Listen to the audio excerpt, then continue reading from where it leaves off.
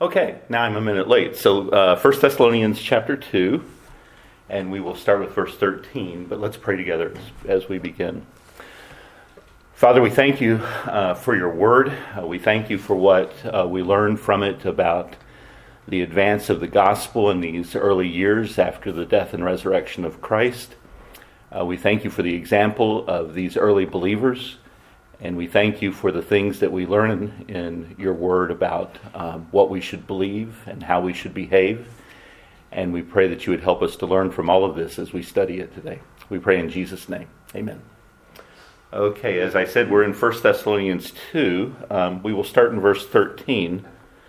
So last Sunday, in the text that we talked about, Paul engaged in a defense of his ministry.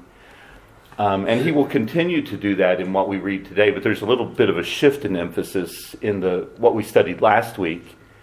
There was some discussion of his love for the Thessalonians, or some indication of his love for the people of the church, with an emphasis on the defense of his ministry among them. We'll have a little bit of a shift today, and so it will be a return to the theme of predominantly of his love for the Thessalonians. But intermingled with that is a continued defense of his ministry. So the same two subjects, but a little bit different in which predominates. The other thing that you'll notice today, and we'll read the text in just a second, but Paul uses some of the harshest language that he uses in any of his epistles with regard to those that had rejected the gospel and who were persecuting the church. So we'll get to talk about that as well. But part of what he's doing here is these that were persecuting the church were saying, Paul doesn't really love you. He's just been out to get something from you.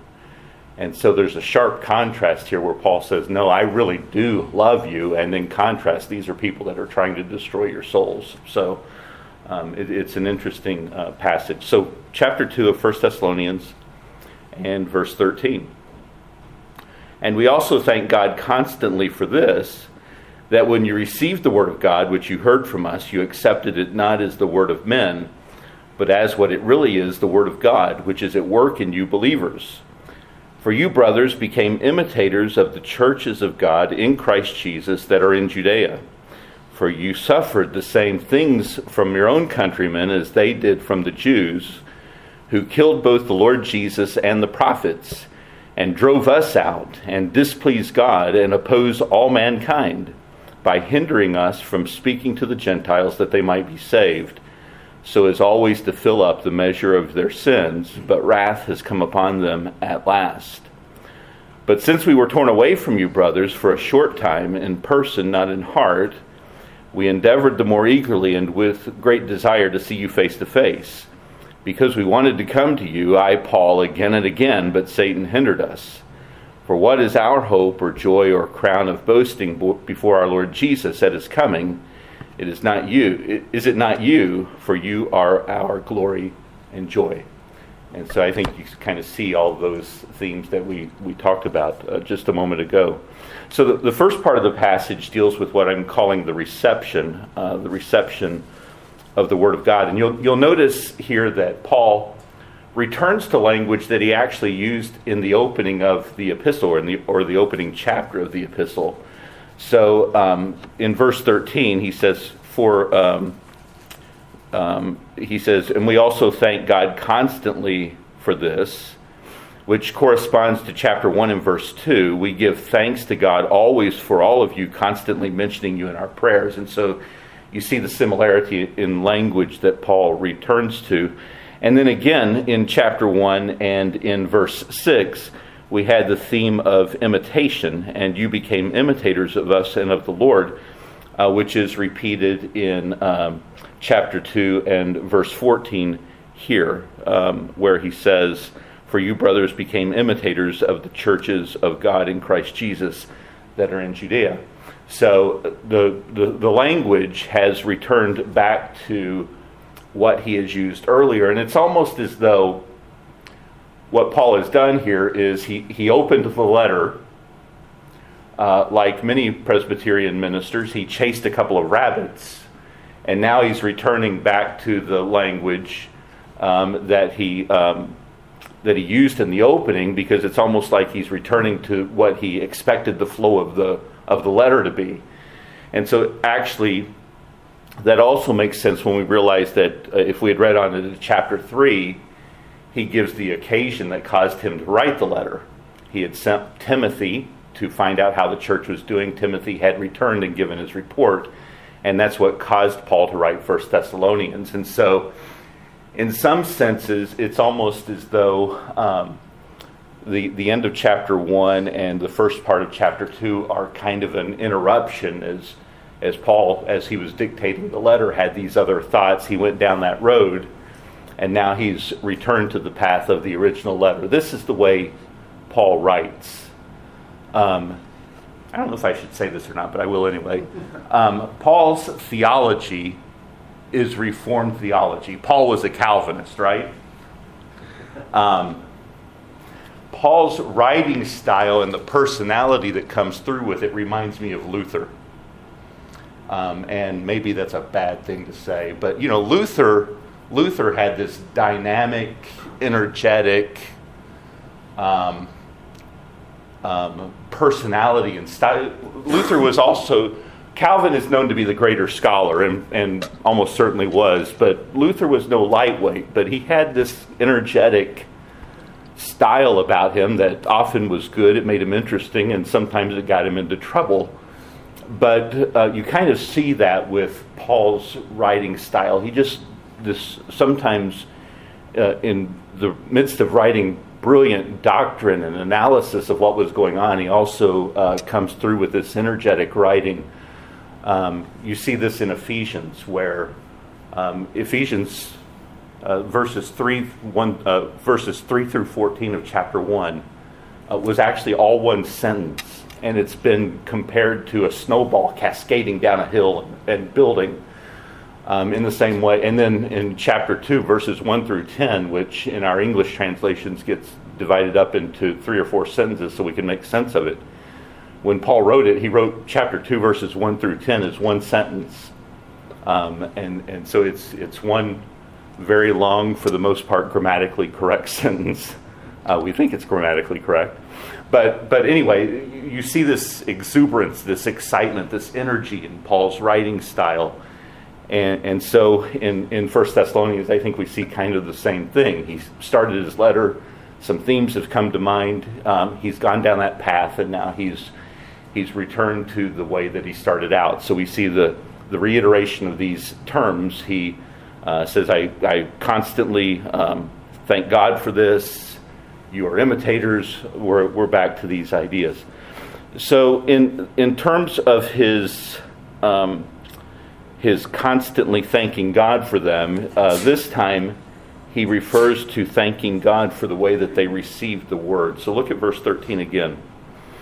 And we also thank God constantly for this, that when you received the word of God, which you heard from us, you accepted it not as the word of men, but as what it really is, the word of God, which is at work in you. So he commends them that they received the preached word that they had heard.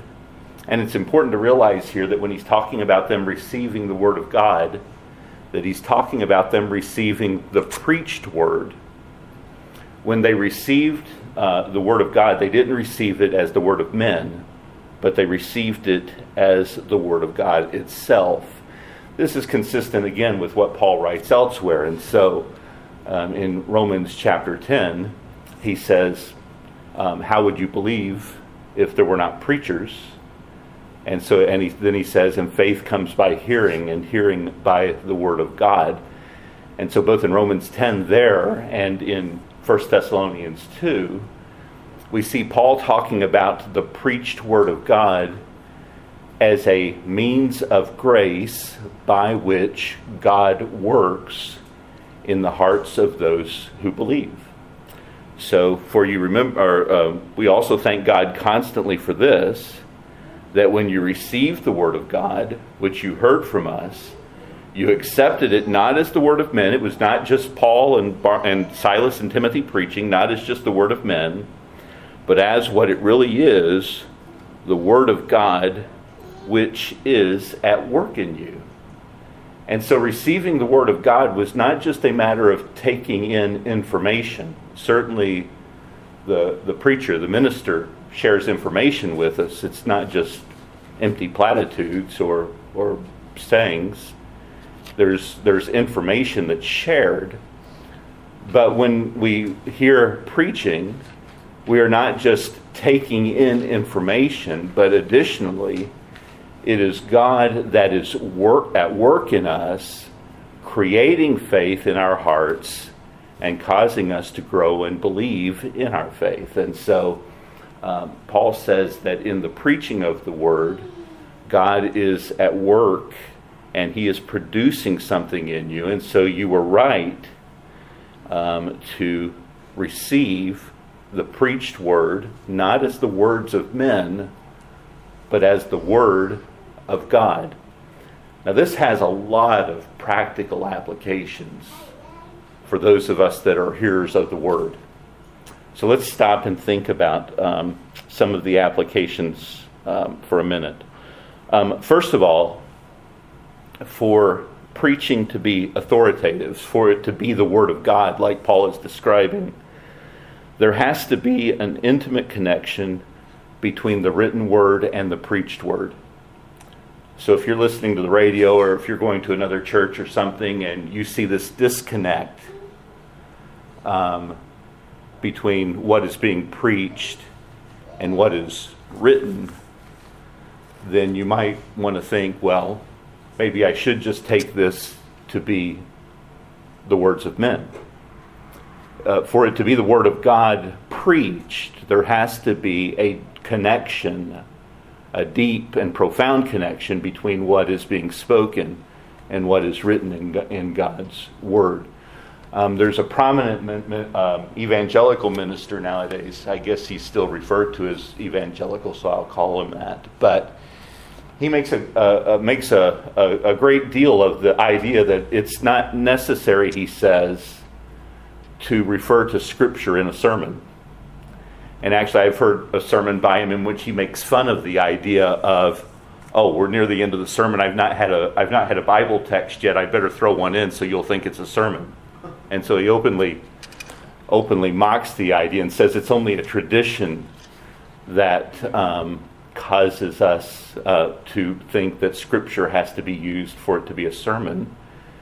And I have not called him by name. You may or may not know who I'm referring to, but that's not biblical preaching, and that's not the Word of God preached when the Word of God is now. And what we tend to like in our confessional Presbyterian circles is expository preaching, where a text is exposed, and I would agree that that's the best form of preaching. But whether it's expository or whether it's topical that looks across multiple passages of Scripture, when we're listening to the Word, we ought to see that connection between the written Word of God and the Word of God as it's preached. And if we don't sense that connection, then we might want to say to ourselves, this is really not the preached Word of God.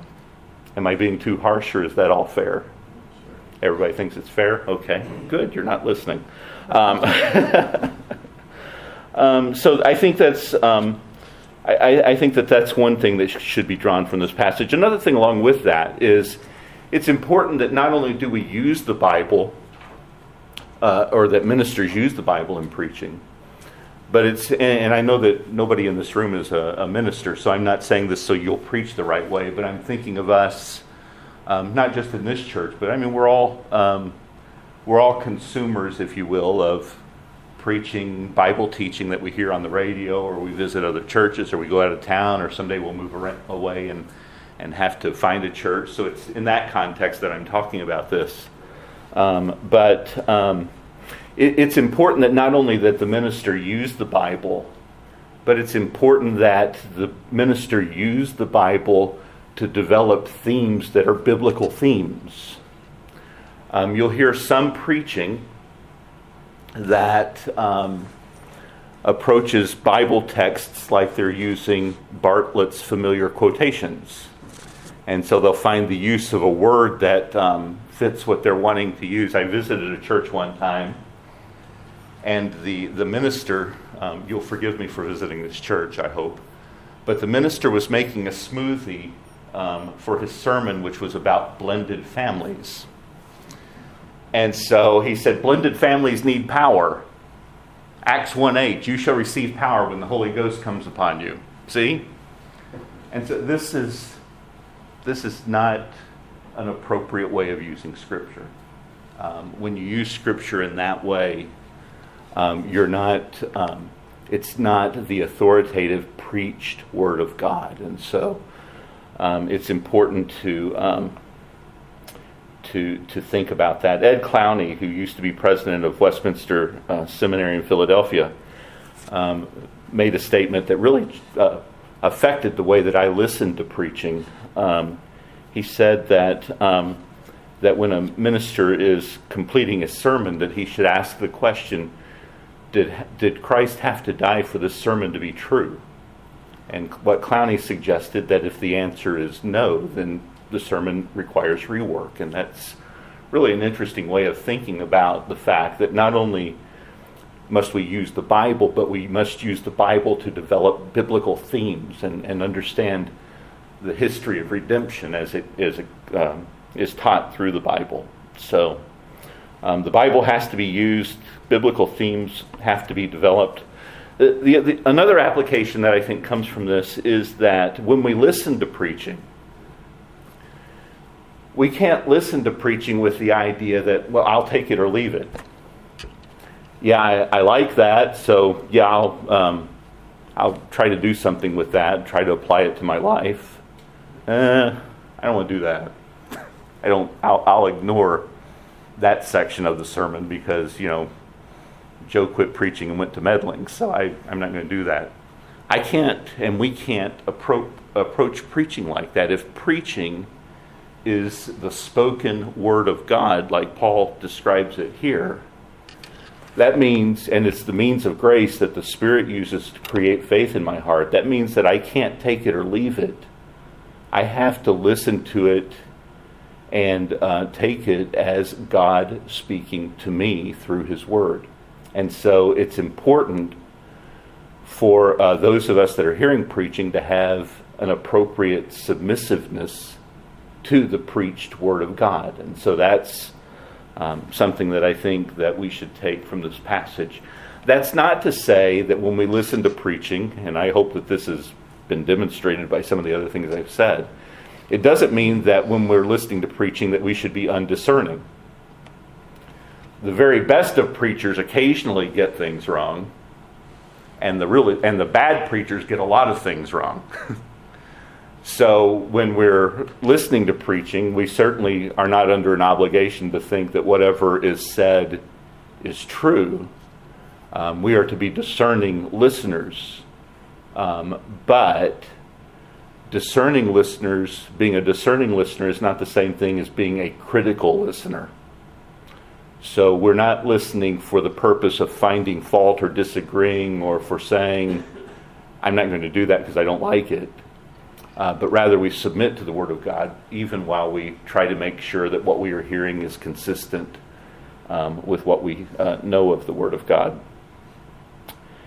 That's why it's important to make sure you're under a proper preacher to begin with. Discerning what he says is still important, even though you've already figured it out and you know he's doing it correctly. That is so important, and I love that you said that because that was exactly where we were headed. Because the other thought here is that now some of what we've been talking about is in the context of what we hear on the radio or when we visit other churches, but also within the context of our own church. This is the reason why confessional Presbyterians place so much importance on who gets to stand there. We have a session that has the biblical responsibility for making sure that the word that is preached here by our pastor when he is on vacation or can't be here, by visiting speakers, There are other sorts of churches that almost anybody can stand in the pulpit, regardless of their qualifications or what they believe or the types of life that they've lived. Almost anybody can stand behind a pulpit. In our confessional churches, we think that it's important that the session protect the purity of the church and make sure that anybody that stands there is going to bring to us the Word of God. And so that is very much such an important concept. Again, even the very best of preachers aren't perfect. The very best will get some things wrong.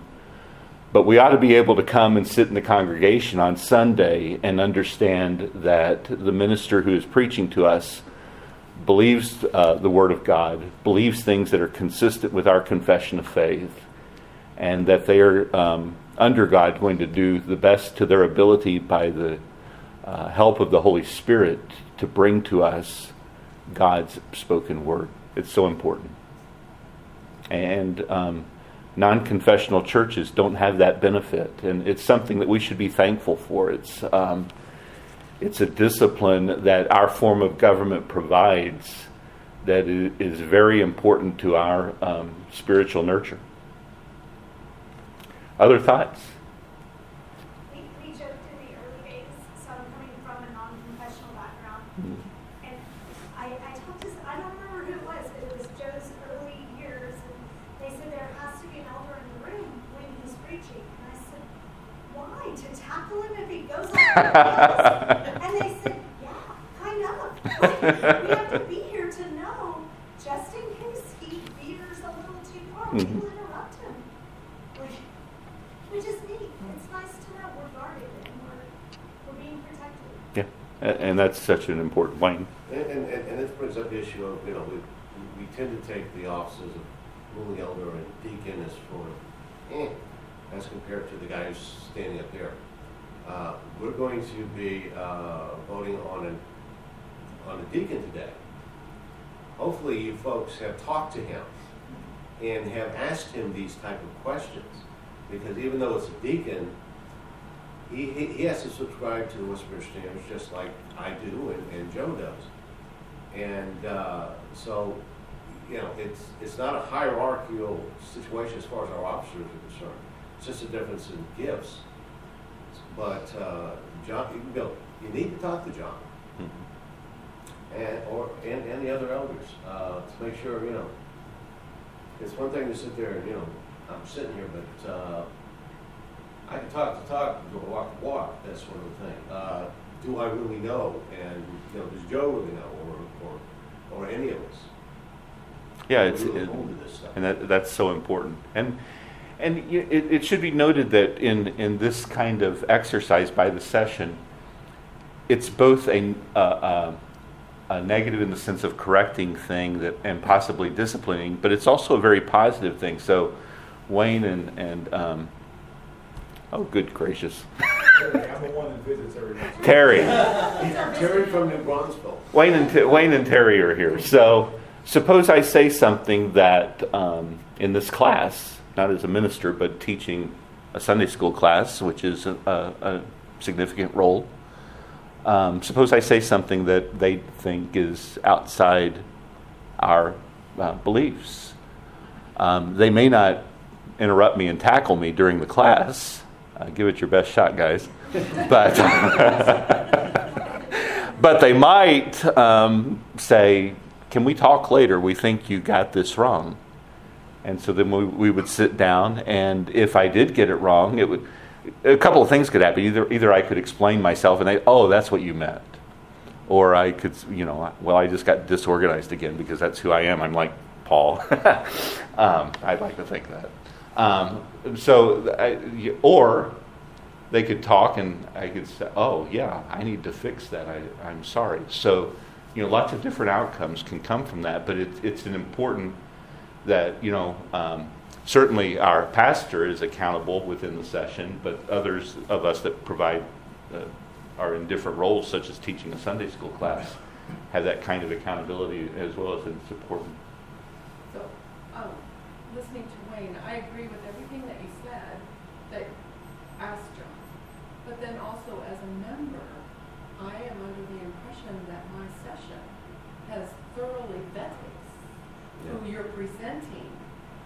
Because I have been in a church where it has come to this day where deacons have been placed before the church for confirmation, and I have had members get up and question the deacons about their beliefs, and as they're being confirmed when they've already gone through the vetting process. That man shouldn't even be standing before us if he isn't going to hold to what our church believes. It even went so far as they asked the wives if they were okay with it. And Well, it's sort of a trust but verify. well, but, So when but you during present- that, when but you during present- that time, that to me was just so inappropriate. But, Absolutely. so when during the congregational meeting this afternoon, John's name will be presented as coming to the congregation as a recommendation from the session. So we have done that. What was it, 5 hours we were with John? Yeah, so we spent a little bit of time with John several weeks ago, a month ago now, 6 weeks ago. I mean, to me as a member, not that I know the West intimately by any means, but I know John's character just from the little bit of time that we've been here, and I will place my trust in the session. I would never start interrogating. Well, I wouldn't say it'd be interrogations. Just talk to him about, what does he believe. This is a calling to be a deacon or an elder. Oh, I understand. And we're asking you to vote on it. And that's one of the few things that, within our system of government, congregation actually gets involved with. So, I'm just saying, take advantage of it. I do it before the Yeah. gentleman is standing before confirmation. Well, yeah, and that's sort of what I would get at is, when he was announced, hey, John, what do you think of this section or that section? Or, so you get to know, understand, because he's just as responsible for you all as we are as the session. And if he's going to be judged, as it says in scriptures, as somebody who's responsible, he just doesn't hurt. I don't take offense at it, and I would certainly would do it too if I was just a member of the congregation, not an elder, just to find out. Okay, he's being nominated, he's being elected. What do I know about him? Especially if you know something that we don't know. Yeah, and I think both of you are making extremely important points. The session certainly does have a responsibility with regard to who is presented to the church. I think it's also significant, and certainly there can be questioning once we realize that John is being presented as nominee for the diaconate. But it's important, as you kind of mentioned, you know his character. We're not in a situation where the session is presenting somebody to the church that joined the church 3 months ago, which happens in places. The New Testament, Paul warns, and I think it's in 1 Timothy where he says, "Don't ordain a novice." And there are traditions where they do that. Somebody is converted, they're excited, and they're exciting, and so you ought to preach, or you ought to be a deacon, or you ought to be a leader, or you ought to teach class. And so people get rushed into situations that they aren't ready for. But as you point out, John's been a member here for a long time. You've seen him, you've talked to him, and so we may get more focused when we realize, this person may be a deacon, but nonetheless, we're also relying on the fact that this is somebody that we've rubbed elbows with for a number of years. Did you have a question? I think I... Just kind of question, comment, maybe. It was kind of, I also, I was raised Baptist as a kid. I've been in different church camps, and I go to college, and so I've run into other Christians, and sometimes I feel like we sometimes get kind of uptight, like, well, our preaching is better than yours, and we know better than you. And this is the thing: if you have someone that's actually not, is being fed the word, or they think they are and they're not. Like, I'm just going to use his name, Joel Osteen. I don't believe that's preaching. I don't, maybe I'm wrong and God can convict me on that, but it's not funny. That's awful. That's a horrible, horrible thing. And we shouldn't be like, oh, this is funny, and oh, look, we're not the only perfect church. It's not what OPC means. I've heard that joke a couple times, Yes. and I'm like, if these people really are being led astray and being led farther and farther away from God, we should be concerned, and we should be worried, and we should be praying instead of, getting over on our pedestal and being like, hey, look how great we are. And, I agree that OPC is a great church. That's why I'm here. That's why I'm a member. But there's also that moment of, well, if it's different, it may still be good the gospel, even if they do it a different way. If it's not, then you should be worried. You should be involved instead of being, look how great. All those are great points, and certainly with regard to other traditions, we ought to be thankful that the Word of God is preached by folks that see things differently than us. And as you pointed out, we ought to be deeply concerned when there are deviations from the Word of God and those other traditions. So we don't want to be overly critical and ignore the fact that the Word is preached by other groups and denominations. But on the other hand, we ought to be grieved when the Word is not preached. Other thoughts? So we've seen the reception of the Word.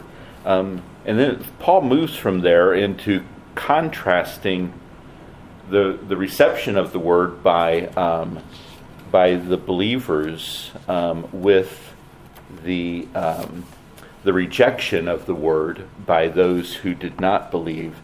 And he makes this transition in his reference to the Thessalonian believers as imitators.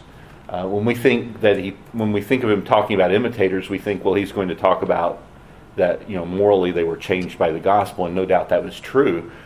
But in this passage, you'll notice that his focus on imitation is not with the change in their lives, but it's rather in the fact that they were persecuted. So in verse 14, he says, "For you, brothers, became imitators of the churches of God in Christ Jesus that are in Judea. For you suffered the same things that from your own countrymen as they did from the Jews." And so they were imitators not in that their moral lives were changed, though, again, no doubt that was true, but they were imitators in that just like the Christians in Jerusalem had suffered, these Christians in Thessalonica were suffering. Just like in Jerusalem, they were suffering at the hands of their own countrymen, their own friends and neighbors and relations.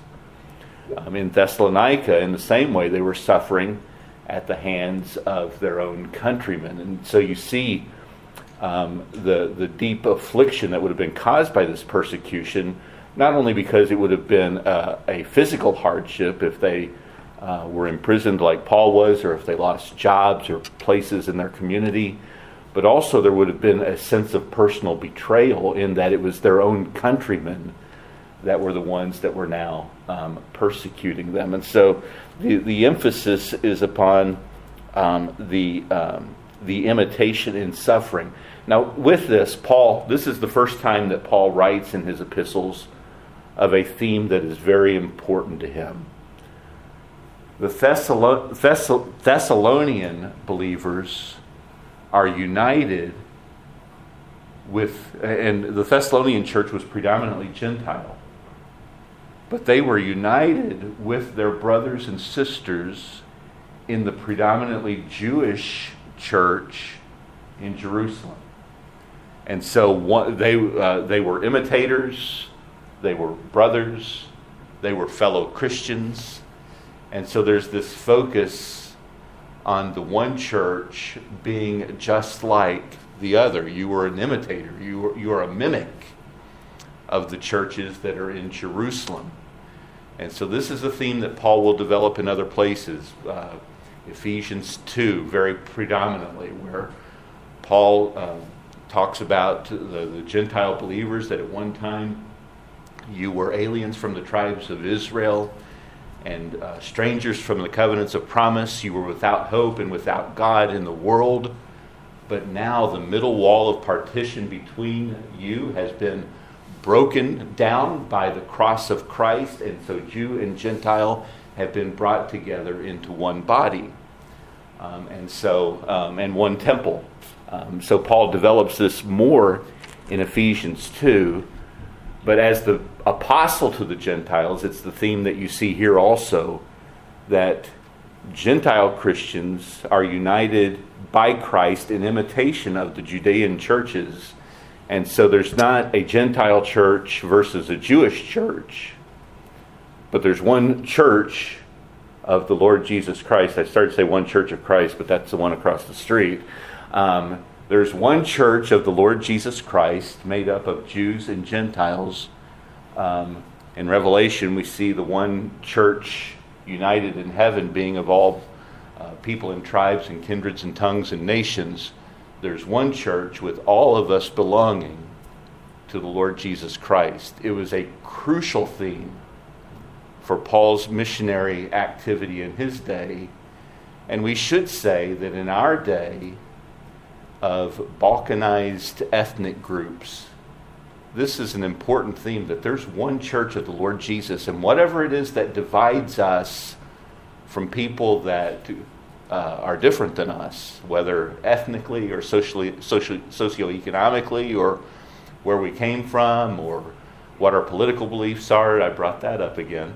All these, whatever our differences, what we share in common in Christ makes us able to unite together in one body because we all belong to Jesus Christ.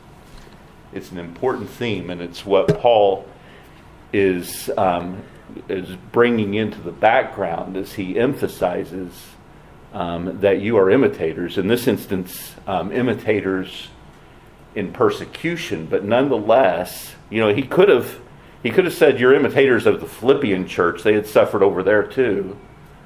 But Paul had a reason of wanting to connect them to the Judean churches, because the Thessalonian Christians are united with the Judean churches, Gentile and Jew, united together because we are all one in Christ. And so, as Christ's body, we are suffering together. And so there's a reason that he related it back to Jerusalem and Judea, to emphasize the unity of Christ's body, in this instance by their joint suffering. Thoughts or questions about that? Here Paul describes particularly the Jews that had rejected Christ in very harsh terms. And so I think we should deal with this quickly, and then we may put off the part regarding the second coming to next week. But in terms of the rejection, this is some of the harshest language in Paul's epistle. So at the end of verse 14, "For you suffered the same things from your own countrymen as they did from the Jews, who killed both the Lord Jesus and the prophets and drove us out and displeased God and opposed all mankind by hindering us from speaking to the Gentiles that they might be saved, so as always to fill up the measure of their sins, but wrath has come upon them at last." This is very strong language, and some have suggested that the language is anti-Semitic. So I just want to take a minute to deal with that. First of all, to say that Paul is being anti-Semitic would contradict everything that we just said regarding the reason for Paul doing this. He's actually saying that Jews and Gentiles belong in the same church, and so he's not rejecting Jews, but rather he's bringing Jews and Gentiles together. But there's some other things that we should realize here. First of all, the emphasis and the reason that Paul speaks in this way is it's a comparison to rejection by countrymen. The Judean Christians had been rejected by the Jews there, and the Thessalonian Christians had been rejected by the people of Thessalonica. And so there's a comparison of being related to being rejected by your own countrymen. Another thing to keep in mind with regard to this passage is that Paul, not to state the obvious, but Paul himself was Jewish. Actually, not only was he Jewish, but he had been one of the persecutors. So before his conversion, Paul was in Jerusalem and had been at the stoning of Stephen, had consented to it, and then was given documents that allowed him to leave Jerusalem and go to other places to make sure that Jews that accepted Christ in other locations would be persecuted according to whatever laws he was able to use. And so Paul himself not only was Jewish, but he had been one of the persecutors. And so in the background of this, no doubt Paul is remembering that I was one of them, and yet Christ has loved me and drawn me into his church. Another thing to keep in mind from this passage is that Paul is not laying these accusations at the hands of all Jews. So in Jerusalem, those that had been responsible for the deaths of the prophets, those that had been that had consented to and had responsibility for the execution of Christ, those that were persecuting the church, that wasn't all Jewish people. It was some of them. Because in Jerusalem, who were the Christians? They were Jewish. They were all Jews. So on both sides, it was Jews. And so when Paul uses the term, the Jews, it could be taken in just the general sense that we may be inclined to initially read it. But actually, Paul is using this as a technical term. He's not talking about the Jews as in all Jewish people, but rather he's speaking of the Jews as in the leaders who were responsible for these things that I'm describing. And so it's a technical term because there is a differentiation between the Jews that rejected Christ and those that received him, all of whom were in Jerusalem. And so he's not speaking of all of them, but of the leaders that had rejected Christ. The reproach of these leaders is understandable given that their rejection of the Messiah and their dogged efforts to oppose the spread of the gospel meant that people would not hear the gospel and would not be saved. And so their ongoing opposition to the gospel and to Christ meant the eternal damnation of those that would not hear and receive the gospel. And so it's understandable that Paul would speak so harshly. The end of Christ's opponents is so certain that Paul describes it in the past tense. And so he closes this section by saying, so as always to fill up the measure of their sins, but wrath has come upon them at last. And so he speaks of the judgment of these people as though it's already occurred, when in fact it yet at that time awaited the future. And so Paul here has harsh terms for those that oppose the gospel and who are persecuting the church so that people will not be saved. But it's understandable when it means the eternal damnation of those who will not hear the gospel. Next week we will talk about verses 17 through 20, which concerns a return, not only the hoped-for return by Paul, but the return of Christ. And then we will dig into chapter 3. But questions, comments, thoughts as we close down? So, just to clarify, is Paul writing this before the Romans came and destroyed the temple? Yes. So the temple was destroyed around AD 70. This would have been written about AD 51, so nearly 20 years before. Others? Let's pray. Father, thank you for your word. We pray that this has been beneficial to us in our own Christian lives, and we pray that you will prepare us as we enter into worship in a few minutes. We pray in Jesus' name. Amen.